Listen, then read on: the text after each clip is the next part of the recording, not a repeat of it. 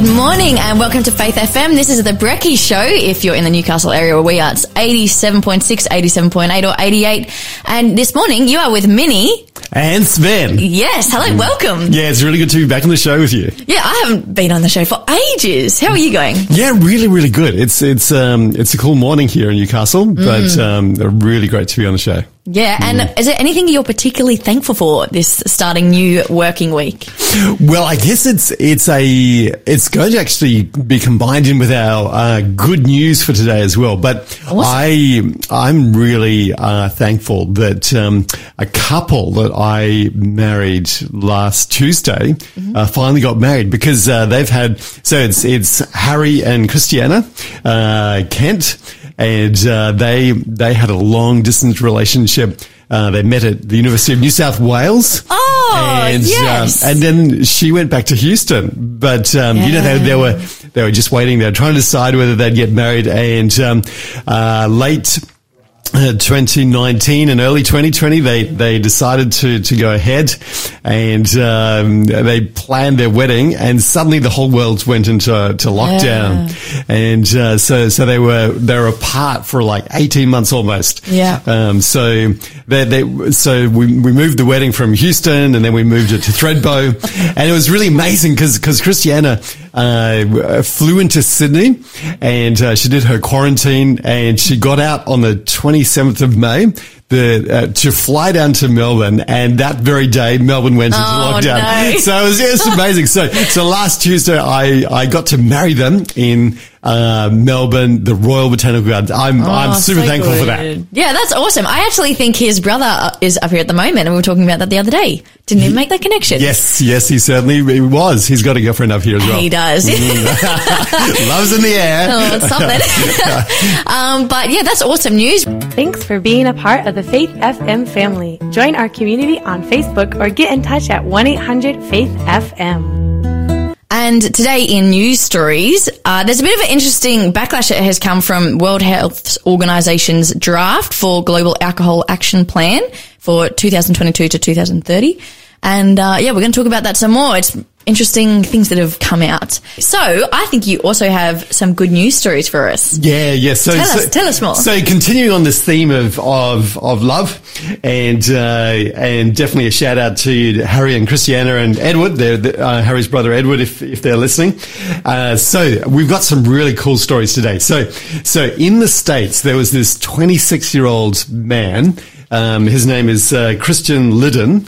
And he had this dream of actually finding his own gemstone to create an engagement ring for his fiancée. Mm-hmm. And they'd been dating for 2 years. And so he started to talk around, and he found out that there was a park in Arkansas where you could do this. So he traveled 2,000 miles. Committed. To go. On the way, took a friend of his. It was complete.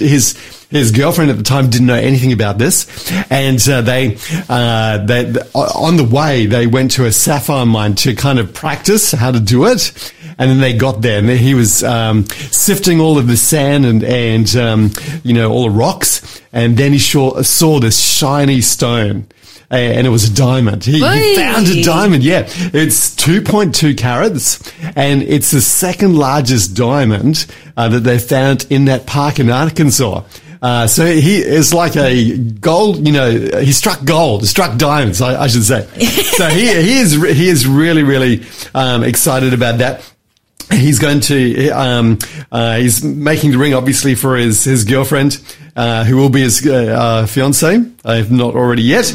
And it's really cool. So it's a yellow diamond, and he's going to get it cut for his fiancée. That was an amazing story. That is a planner right there. Yes, that is a man with a plan. Yeah, I mean that's true love, if I say anything. So, are you a bit of a romantic, Sven? Yeah, I think so. Okay. So, yes. No, that's good. Do you have any other stories for us? That was a good one. Please, let us know.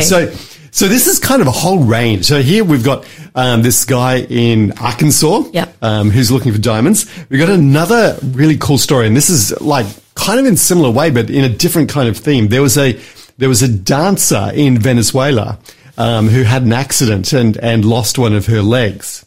And so, of course, what that would mean is that Adriana Hernandez, you'd be thinking like she will never dance salsa again. But her boyfriend, who was a director of a dance company, and her decided they're going to give it a go. And so she went back to the spot, started to dance, and it's been a hit on YouTube. This one-legged salsa dancer, and what it shows is maybe she doesn't dance as well as someone with their full capacity, both legs. But the fact is, it shows that people who have been through accidents and had challenges in life can still do an amazing thing, and still live up to the dream that they've always had. So I think that's really cool as well. And then the third story I've got for us this morning is about Emma Iliffe. Iliffe is a farmer.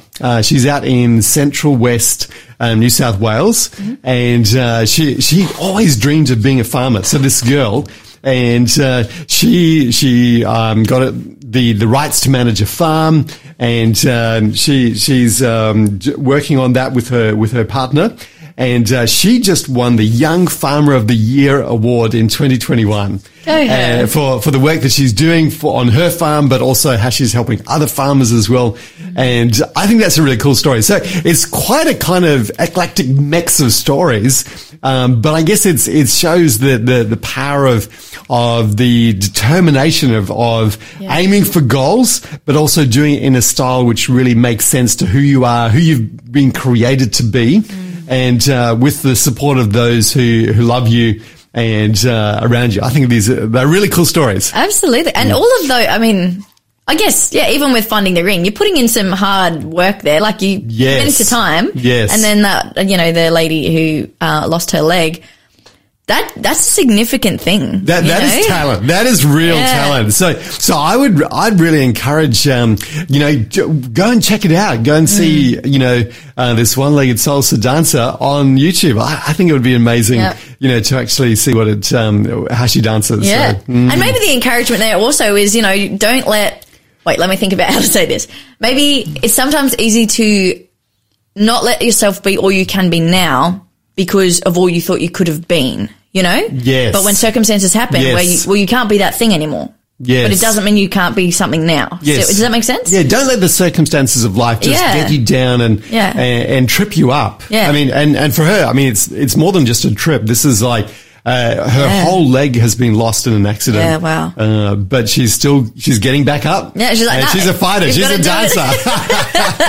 Absolutely. So I was really impressed by these stories this morning. Yeah. And, just on the farming story, I am not a farmer. I have some, we have some family friends who are farmers and they work hard. They do, yes. So that's not just something that's just like, I think I'll pop out and do some work for the day. That's a lifestyle, which it's a bit of a grind. It is. So, go this, Young Farmer of the Year. Just a young woman. Yeah. And I remember going on a cattle muster in New Zealand, down in the Alps. And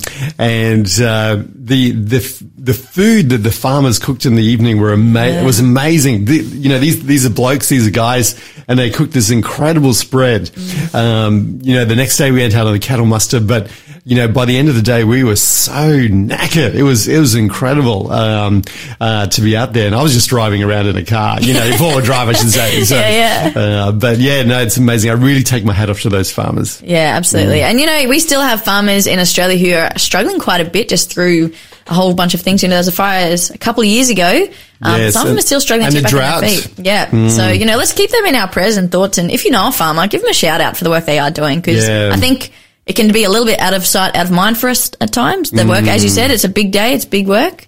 But well done them. Okay, so I want to share a story this morning. It's just come out. The World Health Organization has released its draft Global Alcohol Action Plan for 2022 to 2030. And one of the things it has said is appropriate attention should be given to prevention of the initiation of drinking among children and adolescents, prevention of drinking among pregnant women and women of childbearing age, and protection of people from pressures to drink, especially in societies with high levels of alcohol consumption where heavy drinkers are encouraged to drink even more. So basically, this is giving a big caution to really drinking at all. Yeah, and really getting people started on the way to drinking and sort of protecting them from that pressure, the drive, whatever. Yeah, it's definitely there. Yeah, and they have gone on to say that there's an estimated 2.3 billion people around the world who drink to reduce, who want to reduce their intake of alcohol. Let me just get that out. Noting that alcohol has caused 3 million, which is 5.3% of all deaths in 2016. European countries continue to record the highest per capita consumption of alcohol, although the draft report noted a rise in drinking in Southeast Asian countries. It has called for, I found this interesting, a no alcohol day all week, saying that public health advocacy is more likely to succeed if it is well supported by evidence and based on emerging opportunities, and if the arguments are free from moralizing. I find this quite an interesting story. I have, personal opinions about alcohol, but, I remember in 2019, there was a study that came out, which had followed a group of people. How many people did it have? Anyway, it had a whole bunch of people that they followed for 10 years and, sort of longitudinal study. Yep.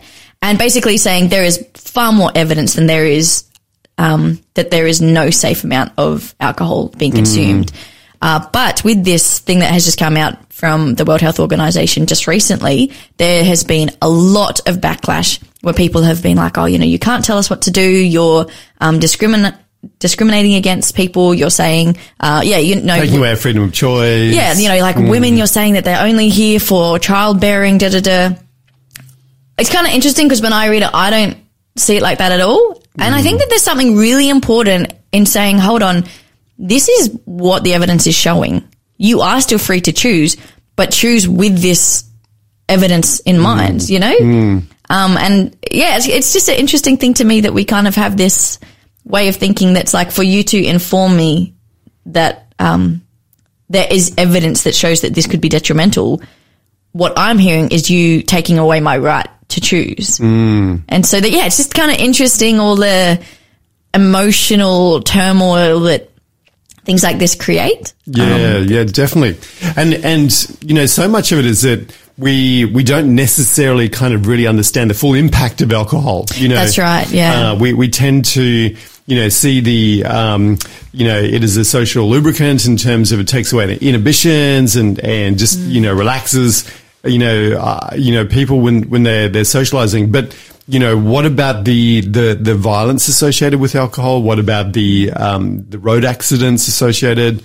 The impact on the fetuses and babies, all of these kind of things. And I guess it's just moving away from just the here and the now. Yeah. How does it make people feel, to saying, well, let's really take the bigger picture into account and start thinking of other people as well. So, 5% of the deaths, that's a huge number.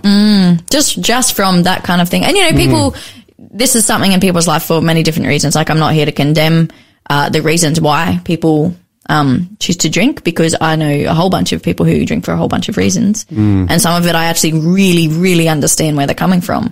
I just think it's important that we can kind of navigate what the motivations are, and as you said, go, what is the possible long-term outcome of these things? Is it going to be better for us as a whole? Is it going to be worse for us as a whole? And not just for us, but for whether it's future generations or, however it goes. Yes. I have another story here, which some of you guys may have heard of, which I found quite interesting. So Joe Biden has, in his administration, been asking Americans to report potentially radical family and friends. And I find this quite an interesting thing, because on one hand, it's really important if you see destructive, violent behavior, I think, to bring awareness to that, because, that whole, what's hidden in the darkness can't be healed. You got to bring it to light. At the same time, there is kind of this element where I think when you ask people to turn on each other, it can get nasty, even if it's not meant to be turning on each other. We kind of see how this plays out, or if we have differences of opinions, or if we've fallen out for some reason. I'm not saying we're Nazi Germany, but there can be that flavor to it.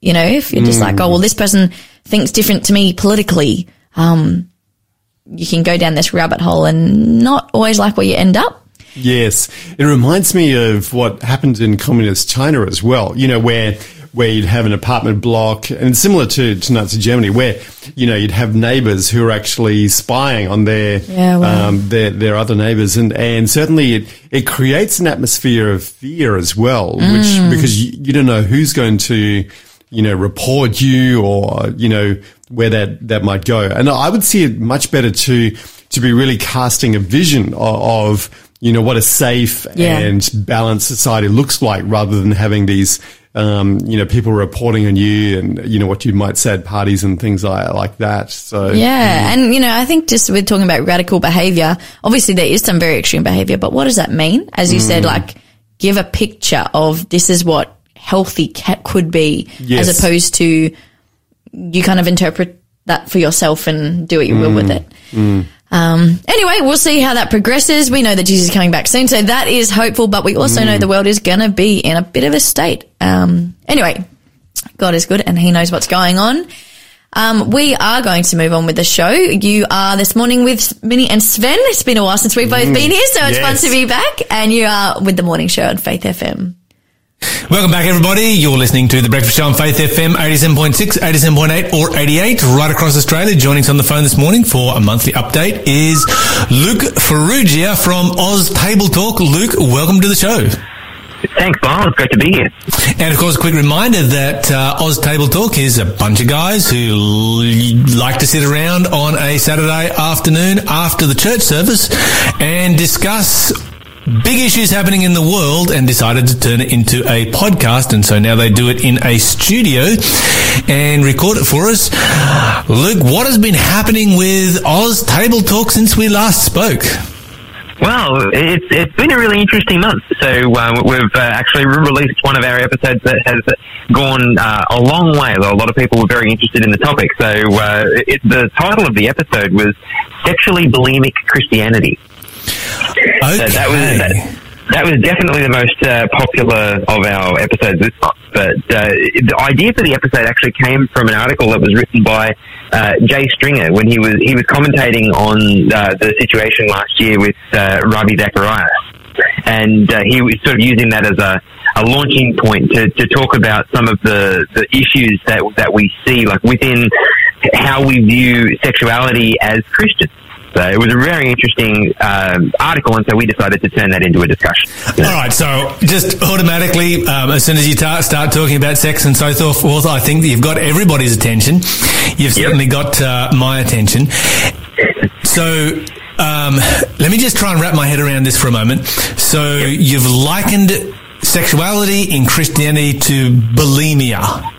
Yeah, in a sense. So the basic, the basic idea is, because we have, or at least a lot of Christianity has a culture in which talking about any kind of sexuality, positive or negative, is taboo, and so therefore a lot of people don't talk about the issues, especially if they're having issues with it, and be that like any kind of addiction, like pornography usage or adultery, or like any sort of those topics or sexual behaviours, they don't get talked about. And so if people are struggling with those things, they typically don't get the help. And so the article that we were talking about was sort of that led down this likening of it to bulimia, is how oftentimes if people are Christians and they are struggling with their sexuality in some way, that could be whatever way it is, they typically go in a bulimic cycle where they will go deeply into it, whatever it is, and then they feel the need to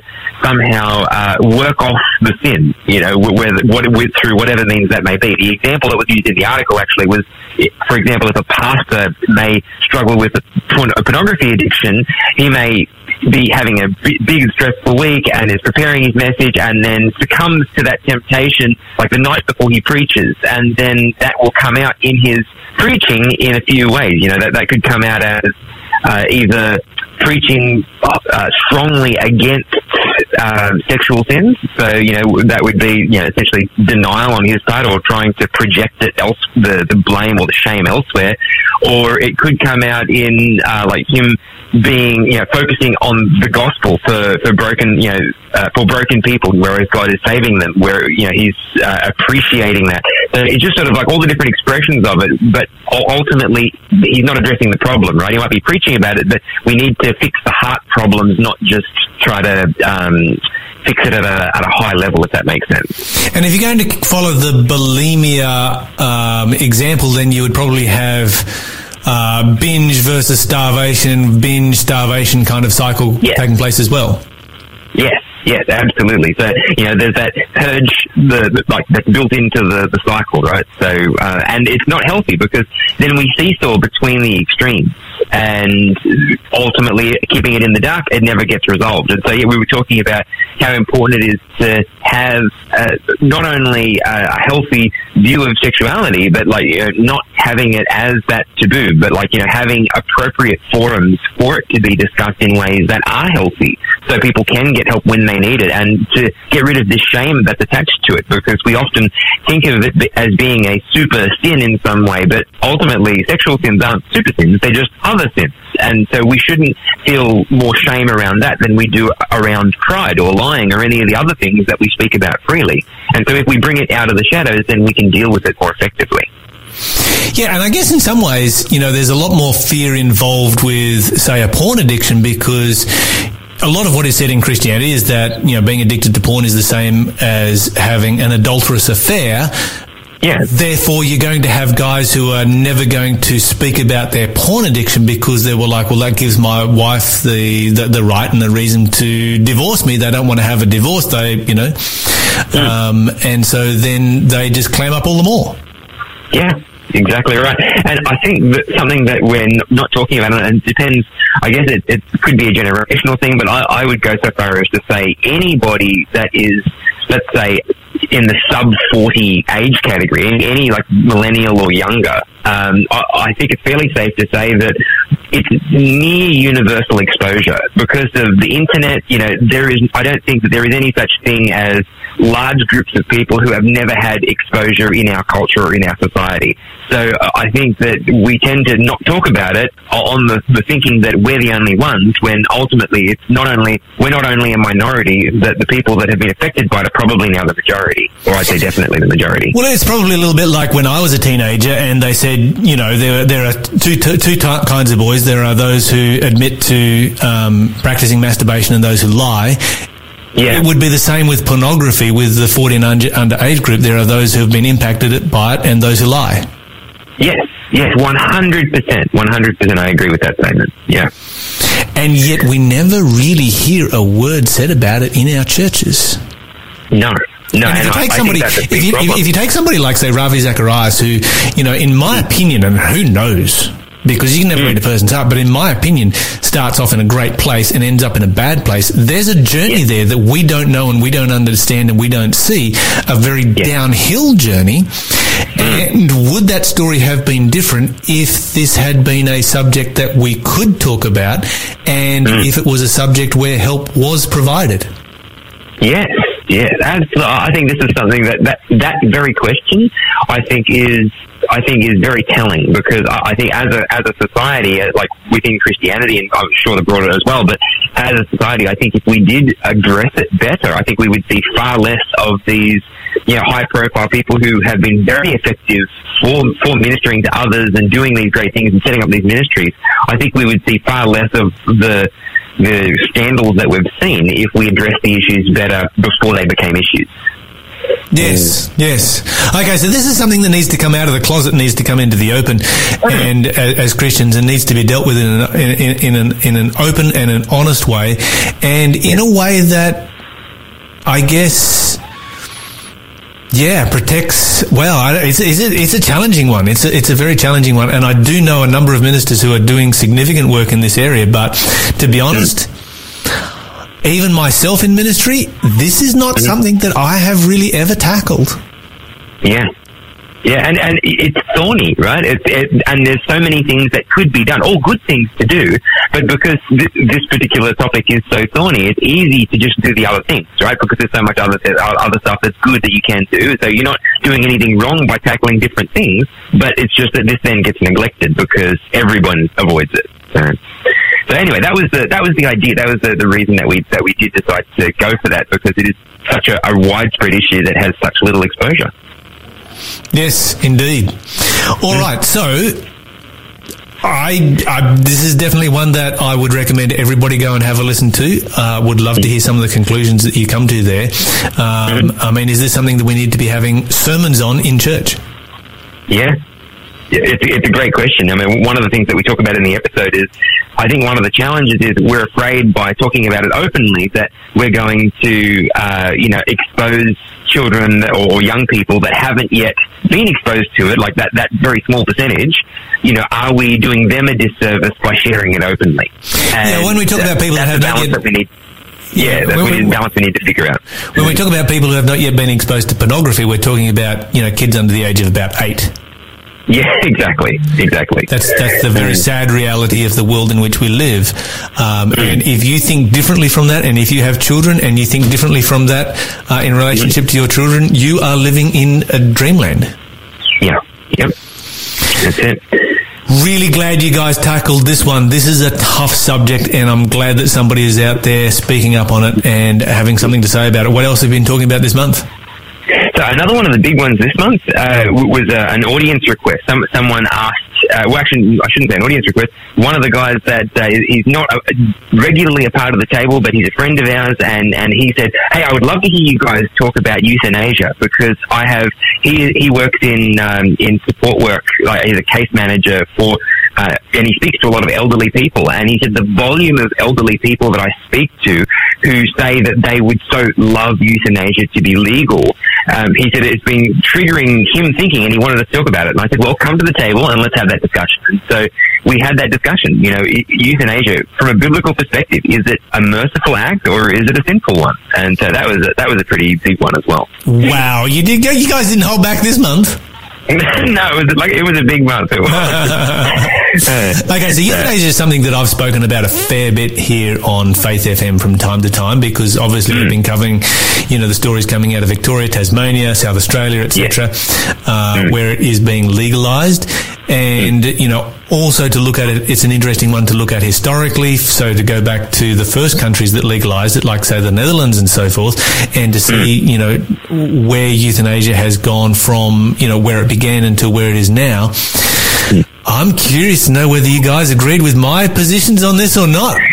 Well, I'm actually very curious to hear yours, but the general track that the conversation landed, the direction that we went with it, was that ultimately limiting suffering is, that is a good thing to do. So we're not arguing with that fact. And ultimately, in our structure already, even if euthanasia hadn't been legalised, at least here in Queensland, up until the point that I think it is being in the process of coming in now, but up until that point, it was still legal to continue administering a pain medication to the point where it would eventually take the person's life, right, to keep them comfortable, that sort of palliative care. So in a sense, there is a degree to which that kind of thing could be labelled euthanasia, but we were really focusing our discussion on the conscious decision of the individual. No, I'm done with this. Life's too bad. I'm checking out now. And the place that I guess we ended up with that was that as long as it was in the hands of the individual, and the individual was genuinely at the end of their life, had zero quality of life to look forward to, and a very painful death process, we couldn't find any real precedence in Scripture or any good reason to deny them that if the person themselves and the family around them were prepared and had made that decision themselves. But at the same time, we also expressed concern on the other side of that, wherever you put this kind of power in the hands of humanity, humanity has the potential to use it for bad things and to use it for the wrong things. And so there is that cautionary tale on the other end of it, that we need to be careful about who has this power, and also what checks and balances are in place to make sure that the power is never abused. I'm curious from your perspective, because before I ask you that, we did talk about the sanctity of life, and how do we look at that from the perspective, because the opposing argument, as far as I understand it, is that God is the one that gives us life, and ultimately we shouldn't try to end it prematurely, and while I understand the value of that, the example was used because a friend of one of the guys at the table passed away from cancer just a few weeks ago, and Matt was present for it. He was there, and he talked about how the pain and the suffering that he went through in those last few days could have been mitigated by something like this, and how much damage that did psychologically to the family and all of that. And so the question then would be, if that last few days was just cut short, what good would that have done, or is there a moral objection that would override that? So yeah, I'm curious, Lyle, where did you land on this topic? We might have had some disagreements on this one. So this is something that I've looked into, and out of the big moral issues that our world is facing right now, we have obviously abortion, euthanasia, same-sex marriage, gender ideology issues. Euthanasia is the one that I have the most emotional sympathy for, because obviously growing up in the bush, on a farm and so forth, the question is, do we treat our animals better than we treat our elderly? Because we don't hesitate to euthanize animals when they are suffering and in pain and we can't do anything for them. But there is also, and this is where the but comes in, a difference between an animal and a human being who is a blood-bought child of God, and the euthanasia removes the opportunity for God to be able to perform a miracle. That's the first. And miracles are real, and we do see them happen from time to time. And we know that God loves us as individuals more than we love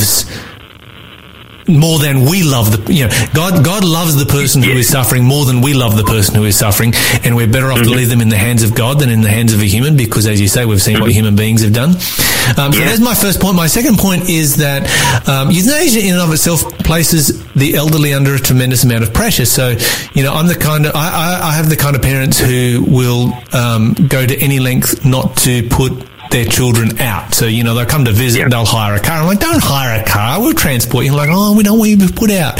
Anyway, they'll leave, and they'll leave money on the bed, at the end of the visit. I'm like, don't leave money on the bed. Like, no, we don't want to put you out.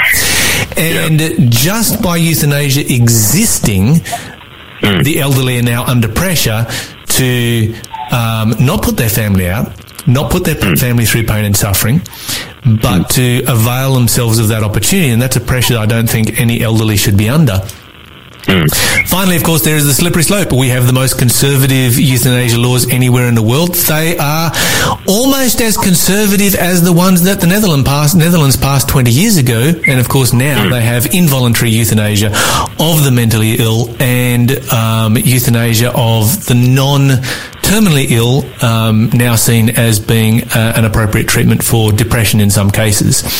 And really, I did not know that. Yes. And so when I put all that together, I'm a no vote on this one. Yeah, no, look, I can appreciate that, definitely, because I got to admit, for me personally, whilst I shared my perspective before, I'm still on the razor's edge, so to speak. Like, I am in the middle of the fence, and those things that you expressed just then are they are the very reasons that I'm still very uncomfortable with the idea. So, I really appreciate you sharing that, Lyle. Thank you. And I didn't know that about the previous history in the Netherlands, etc. So that's very interesting. Yeah, it is. It's you did bring up the issue of human nature and where human nature tends to go. Well, that's where it tends to go, and they're kind of catching up to Adolf Hitler's Nazi Germany. The first European country to do so. But anyway, we have probably waffled on about that a little bit too much. This is all about your show, not my show. Very quickly. In 1 minute, can you summarise the other subjects that you covered? Sure. Okay. So there's two, and the other two are very simple. One, we did what we call a no agenda episode on Matthew 24. So no agenda episodes are when we come to the episode without an agenda, just like it sounds, and we just study the passage together and discuss the ramifications of what we find there. So that was just a nice, enjoyable Bible study that we had on Matthew chapter 24, and we only got through the first part of it because, of course, a very long thing.